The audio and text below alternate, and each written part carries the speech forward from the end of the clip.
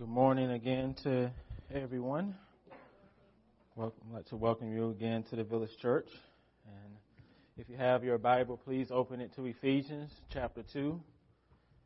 Ephesians chapter 2, verses 11 through 22. Ephesians chapter 2, verses 11 through 22.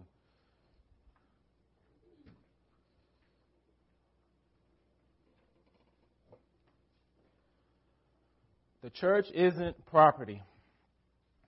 The church isn't programs. The church is people. People. Now, I know there are properties, there are programs, but those things should not lead us to forget that the church is people. People in community together. And that's one of the things that's easy to forget. If you remember the sermon from last week, we easily forget that. And that's why we sometimes don't appreciate her, the church. We misunderstand her, and we often take her for granted. And that's why she's the most undervalued member of the Gospel League. We reduce the church to just being the building, the property, and all the programs that the church does. And that means we will participate in those programs and property if they benefit us somehow. And if they don't benefit us, then we would not participate. And when we do that, we have disvalued the church as the people of God. Please believe that you need the church.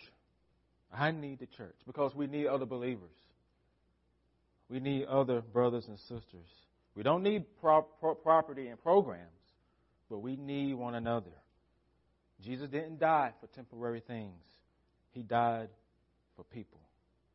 He didn't die for property. He didn't die for programs. He died for people. His people. For you. For me. And we have to grow to appreciate the church as the people of God in community together. That is what we should value about the church as a member of the Gospel League. And we started addressing this last week in Ephesians 2, verses 11 through 13. There, the Apostle Paul wanted us to remember our past condition. He wanted the diverse Christians in Ephesus to value and to appreciate the church as the people of God. So he reminded us and them of our past condition. And in doing so, he wanted us to remember that there was a time in which we were not part of God's people. There was a time when we were outside of that. There was a time when we did not have community. There was a time when we did not know Jesus. So he wanted us to remember that so that we can gain a better appreciation once we have it now. So today we're going to continue to look at the church as a member of the Gospel League. So open your Bibles to Ephesians 2. Verses 11 through 22. Therefore remember that at one time you Gentiles in the flesh, called the uncircumcision, by what is called the circumcision, which is made in the flesh by hands. Remember that you were at that time separated from Christ, alienated from the commonwealth of Israel, strangers to the covenants of promise, having no hope and without God in the world. But now in Christ Jesus, you who were once far off have been brought near by the blood of Christ. For he himself is our peace, who has made us both one, and has broken down in his flesh the dividing wall of hostility, by abolishing the law of commandments and ordinances, that he might create in himself one new man in the place of the two, so making peace, and might reconcile us both to God in one body through the cross, thereby killing the hostility. He came and preached peace to you who were far off, and peace to those who were near. For through him we both have access in one spirit to the Father. So then you are no longer strangers and aliens, but you are fellow citizens with the saints, members of the household of God, built on the foundation of the apostles and prophets, Christ Jesus himself being the cornerstone, in whom the whole structure, being joined together, grows into a holy temple in the Lord. In him you also are being built together into a dwelling place for God by the Spirit. This is God's Word. Please pray with me and for me. Lord, as we come to your truth, as we come to your holy word, we don't come lightly. We don't come lightly. We don't approach a word, Lord, like we approach just a regular text. This is the very word of God that you spoke through the writers of the Bible, Lord, that you inspired by them through your Holy Spirit. And so, Father, as we come, Lord, we come in humility, come with a teachable spirit, come dependent upon the Holy Spirit to help us have understanding and to help us apply what your word says to our life, to our families, to all that we do day in and day out, Lord, as Christians in America. So, Lord, we don't just need a good motivational talk. We don't need to be emotionally ramped up, Lord. We need a word from you that would pierce our heart, that would encourage us, that would convict us, that would challenge us, that would lead us to repentance if we need to do that. So, Holy Spirit, nothing gets done apart from you. Nothing gets done apart from you. We need you, Holy Spirit, to come. Be the Spirit. Be the Spirit. And use the word to minister to us today. In Christ's name I pray. Amen.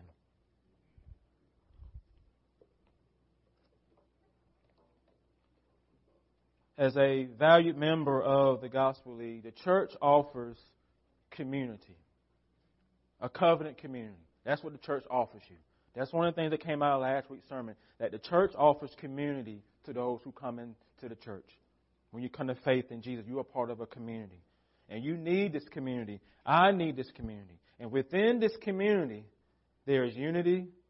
There should be unity, and there should be diversity within that community. And that's what we're going to begin talking about today. And so Paul himself does this before us. He begins by addressing what hinders and threatens our unity and diversity in the church. There are some things that hinders and threatens the unity and diversity within the body of Christ. And that is our differences. Our differences. Our differences can divide us. They can. And they do. I mentioned last week that the believers in Ephesus, they were a diverse group of believers. Diverse group of people. They came from different backgrounds, different cultural backgrounds, different education levels, different economic status, different nationalities. And these types of differences can be the source of division within the church, among God's people. And this was the case in the church in Ephesus. But what about our church? What about the church in America? Are there divisions? What do you think? What do you see day in and day out? You see, there were Gentile and Jewish Christians in the Ephesus church. Jewish and Gentile believers. And there were divisions created among them. There were differences among them. And the Apostle Paul highlights one of those differences in verse 8. He says to the Gentiles, "Therefore remember that at one time you Gentiles in the flesh were called the uncircumcised by what is called the circumcision, which is made in the flesh by human hands." Circumcision was a major difference between the Jews and Gentiles, and even the Jews and Gentile Christians. There was a major issue in the early church. Paul even dealt with it with Peter in Galatians. There were camps in the earliest church. The camps were divided into two groups. The circumcision group, which are the Jewish Christians. The uncircumcision group, the Gentile Christians. Now let me ask you, which group had the privilege? Which group was privileged? And which group wasn't? Which group was seen as special? And which group wasn't? What do you think? The Jews, the privileged group. The Gentiles were not. Paul says to them, you were called the uncircumcision by what is called circumcision. The Gentiles didn't call themselves that. It was a term placed on them by the Jews. The word uncircumcision was not a term of endearment. It was not a term of respect.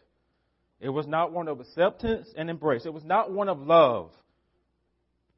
It was one of rejection, shame, judgment, discrimination, segregation. The uncircumcision group is seen as less than the circumcision group.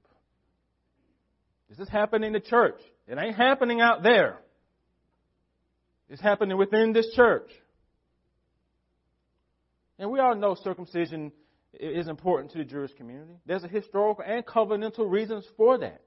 Circumcision was given by Yahweh to the people of Israel as a sign and mark of His covenant with them. It was supposed to be a sign of His grace to them, His favor to them. But when you fast forward centuries later and you get to the church now in Ephesus, we see that the Jewish community is using this differently than what it was intended to be. Now, circumcision and their ethnicity and their religion has become a sign of their right standing with Yahweh. Because we do these things, we are right with Yahweh. It's no longer a sign of His grace to them, it's a sign of their own righteousness. And if you don't have them, then you're not as right as us. That's what is happening here. Circumcision, their ethnicity, and their religion has become the means of their right standing with Yahweh. They believe these three marks, these three things grant them special privileges. So the circumcision group is the privileged group by birth, and the uncircumcision group is the non-privileged group because of their birth. Fleshly things were being used to determine worth, to determine status, value, and acceptance, and even dignity within this covenant community, within this church. Now, let me ask you, are the same things being used today? Are fleshly things still being used today in the church to determine worth, value, status? Who gets to be an elder or deacon? Usually it's those who are educated, right? Who went to college, the businessman, businesswoman. Who are the leaders, usually? Who? If you've ever been looked down upon because of your race, because of your appearance, because of any medical issue from birth, then you can relate to what Paul is talking about here. These Gentiles didn't have any control over being born a Gentile. They were born that way. And it's being used against them within the church. And so if you've ever been looked down upon because of anything, you can relate to what he's saying here. John Piper says, keep in mind here that the divide between Jews and Gentiles was no small or simple or shallow matter. It was huge and complex and deep. It was first a religious division. The Jews knew the one true God. The Jewish Christians knew His Son, the Messiah, Jesus Christ. Then the divide was a cultural and social, with a lot of ceremonies and practices like circumcision and dietary regulations and rules of cleanliness and so on. They were also all designed to set the Jews apart from nations for a period of history to make clear the radical holiness of God. And then there was a racial divide. The bloodline going back to Jacob, not Esau, Isaac, not Ishmael, and Abraham. Do you see what Piper is saying? These differences, their religious differences, their cultural differences, their racial differences, was a source of division amongst these two groups of people in this church. And the same thing still happens today in the local church. We would divide with brothers and sisters over differences, cultural differences, racial differences, denominational differences. And what is happening here is that we will alienate and separate ourselves from brothers and sisters in Christ over differences. Relational separation from other believers. I want each of you to take a moment to look around the room. Take a moment to just look around for a moment. Just look around this room. Look at the people. Look at the faces. Look at their appearances. Look at the families. Look at the individuals. There are differences. in this room. And I know what you're saying on your breath. Well, okay, Captain Obvious. We know there are differences. I can see that. All of us here have our own past. We all have our own story. We all have different stories. There's different pain. There's different successes. There's different failures. There's different struggles, different family makeup, different brokenness, different church backgrounds. And all these differences can cause divisions within this church or any church. This can make the church, when the church divides over differences, it makes church become like middle school. And you know what middle school is like. It's hard, especially 7th grade. And so when the church begins to function like that, it's chaotic. There is no unity. There is division.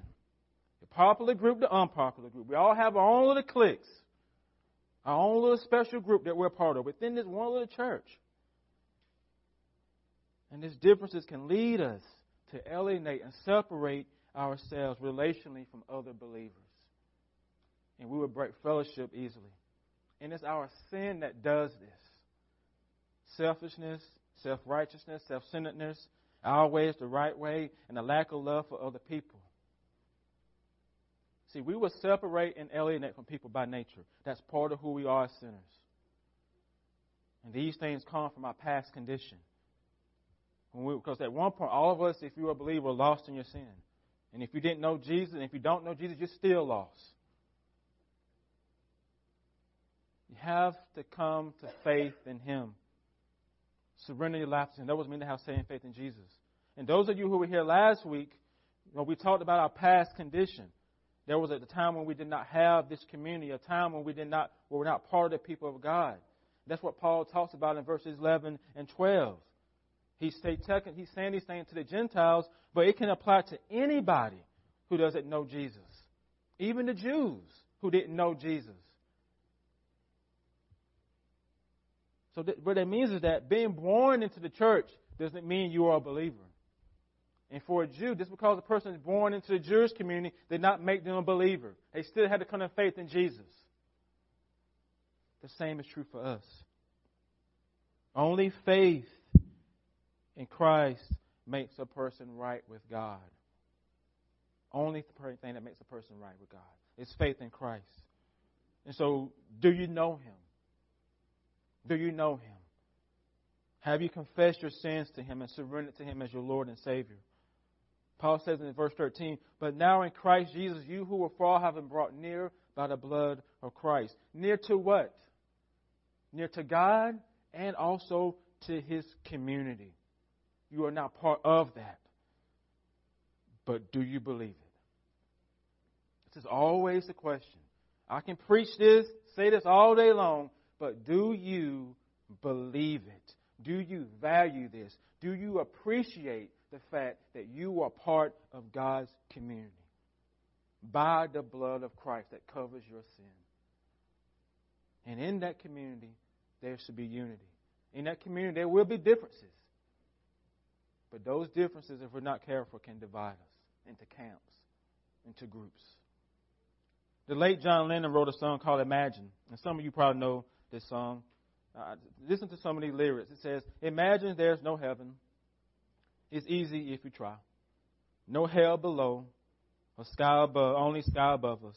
Imagine all the people living for today. Imagine there's no countries. It isn't hard to do. Nothing to kill or die for, no religion too. Imagine all the people living life in peace. You may say that I'm a dreamer, but I'm not the only one. I hope someday you'll join us and the world will be one. That's a nice song, nice lyrics. And it's talking about giving peace a chance in the world in which we live in. Don't let our differences divide us. Don't let our differences destroy us. Give peace a chance. Communicates the ideal of one country, one people, one world. And can you imagine all the differences that exist amongst people in the world? If they laid those differences aside for the sake of unity and diversity, what type of world we would be? But we know that won't ever happen because of Genesis 3. But imagine what it would be like. But this song, what this song communicates, should be inside the church. This ideal of peace, this ideal of being one, should exist within the body of Christ. Not just in the lyrics of a song, but in the way we actually function. There should be peace. There should be oneness. There should be unity in the midst of our differences and diversity. Paul says in verse 14, for Jesus himself is our peace. Now he's talking to Jews and Gentiles.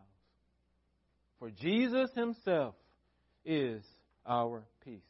White Christians, black Christians, Hispanic Christians, Latino Christians, Asian Christians, all of us together, Jesus himself is our peace. When our peace is found in our differences, then we divide. When our peace is found in our ethnicity, our politics, or anything else other than Jesus, then those things become badges in which we will fight for. You see what he's saying here? What is your peace?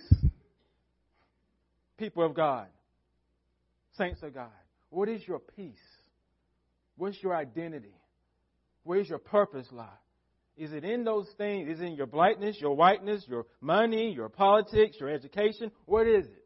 What is it you think makes you special? What do you think makes you have privilege? What is that thing?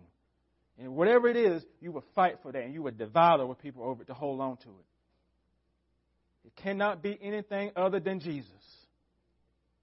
That is what he's saying. That Jesus himself, that's where emphasis is our peace. Our differences can divide us, but our peace mediates our differences and unifies us. That's what Jesus does. He stands between the differences. My difference is your differences. And says, we're going to have peace over these. And next week, I'm going to flesh all that out next week, what that looks like. R.B. Kuiper, in his book, The Glorious Body of Christ, writes, for us to be at one with those who are like us is easy. It's easy. It's easy to be one with those but it's not easy to be with one with those who are unlike us. He says the only way that can happen, the only way that we can be at one with those who are different than us, there must be a profound unity that underlines our surface differences. A profound unity that underlines our surface differences. And who is that? Who is that profound unity that underlines our differences? It's Jesus. It's Jesus. Why is our vision for our cross-cultural church is to know Jesus, to enjoy Jesus, to glorify Jesus? Because if Jesus ain't in it, we ain't going to be one. I can give you a lot of fancy visions for our cross-cultural church. But if Jesus ain't the center, it ain't going to happen. We can fake it. We can look like it on Sunday. But if Jesus ain't really the center of this church, then we ain't really one. We're going through the motions of it. So the world can say, oh, at Cool Village Church, they got black people and white people worshiping together. I don't want to be a cool church. I want to be a church that really loves one another. We're going to learn a lot about ourselves when we have this class on gospel and race. We're going to see how unified and one we really are. Because if we truly are, we can have hard discussions and don't break fellowship. We're going to see how much we love one another cross-culturally. Because if we truly love one another and Jesus is truly the center of this church, then we can say, I disagree with you about that, brother, but I still love you. Not, I disagree with you, I don't want to talk to you no more. We're going to see just how much Jesus is the center of this church. I ain't trying to scare you. I'm just saying, if sin comes up, it's meant so that we can repent of it. Not so we can shame and guilt one another. Not so we can shame and guilt one another. Because this morning I had a meeting with my team about this class. Because all of us need to have self-awareness of the fact that in all of us, even myself, we're prejudiced when it comes down to it in some form or fashion. If you deny that, then you don't really have a good understanding of your sin. Your button hasn't been pushed yet. If that button is pushed, then it'll come out. All of us are. Genesis 3 happened. All of us, by nature, are prejudiced against other people. Bottom line, we hate it in other people because we know it's true about us too. Your button hadn't been pushed yet. If that right button is pushed, it will come out. I'm not saying this to guilt you. I'm saying this, be honest so you can repent of it. Just so you can be honest with yourself. Have self-awareness. That's the point here. Because whatever you confess, the enemy can't hold over you. The enemy can't hold over you. So Jesus is the underlying unity that draws us together in community. He is our peace. And this table, I love the fact that we're having communion today, because this table is a reminder of that very fact. Jesus is the profound unity that unifies us together. And His death, His life, His resurrection is a reminder of that. This table is a reminder of that. Because if the cross, I put this on Facebook this week, if the cross cannot bring us together, there ain't nothing ever will. You got to know that. There ain't a conference you can go to. There ain't a celebrity preacher you can quote. There ain't a book you can read that can bring us together if the cross of Jesus ain't enough. If what Jesus did on the cross is not enough to bring black people and white people, Hispanic people, Latin people all together to fellowship in one body, then nothing can do it. Period. Period. So it always brings us back to this one point. Is there something we need to confess to Jesus when it comes to this issue? This table is a reminder that Jesus went to the cross for all your sins. Real sins. Real sins. He went to the cross for the sins you hold on to. And by His blood, we all are brought near in community together, into fellowship, into one body. And whenever we have this meal, it's meant to feed you spiritually. It's meant to equip you spiritually, to nourish you spiritually. And so I want you to spend a couple moments just meditating, even if it's repenting, asking the Holy Spirit to show you are the areas of my life in which I really don't love people well cross-culturally. Is there areas of my life in which I do discriminate against people and I don't see it? Show me my sin. Not so I can feel guilty, but so I can repent of it and be set free of it. That's the point, to be set free of it. Now, if you don't know Jesus and you haven't come to saving faith in Him, I'm glad that you're here. And if you have questions about what it means to know Jesus, please see me after the service, and I will share the good news of the gospel with you. And I can tell you how you can have a relationship with Christ. Now, parents, if the kids that are with you have not been welcomed to the table by the church that you attend, we ask you to abstain for the elements. Now, kids, my little kids, can I have your attention? Little kids, are you looking? Are you looking at Pastor Alex? Okay. I want you to look at the meal that your parents are going to receive. Because this meal for you is a reminder of what Jesus did for each and every one of you. Jesus died for your sins. You're going to hear a lot of things in the world. You hear a lot of things in school about Jesus, but I'm here to tell you, He died for each and every one of you so that you can have a relationship with God, so that you one day can partake of this meal with your family. And it's my prayer as your pastor is one day that will come true, that you get to take this meal with us as a part of the covenant community of God. So please observe what we do today. I'd like to call the officers forward that's going to assist.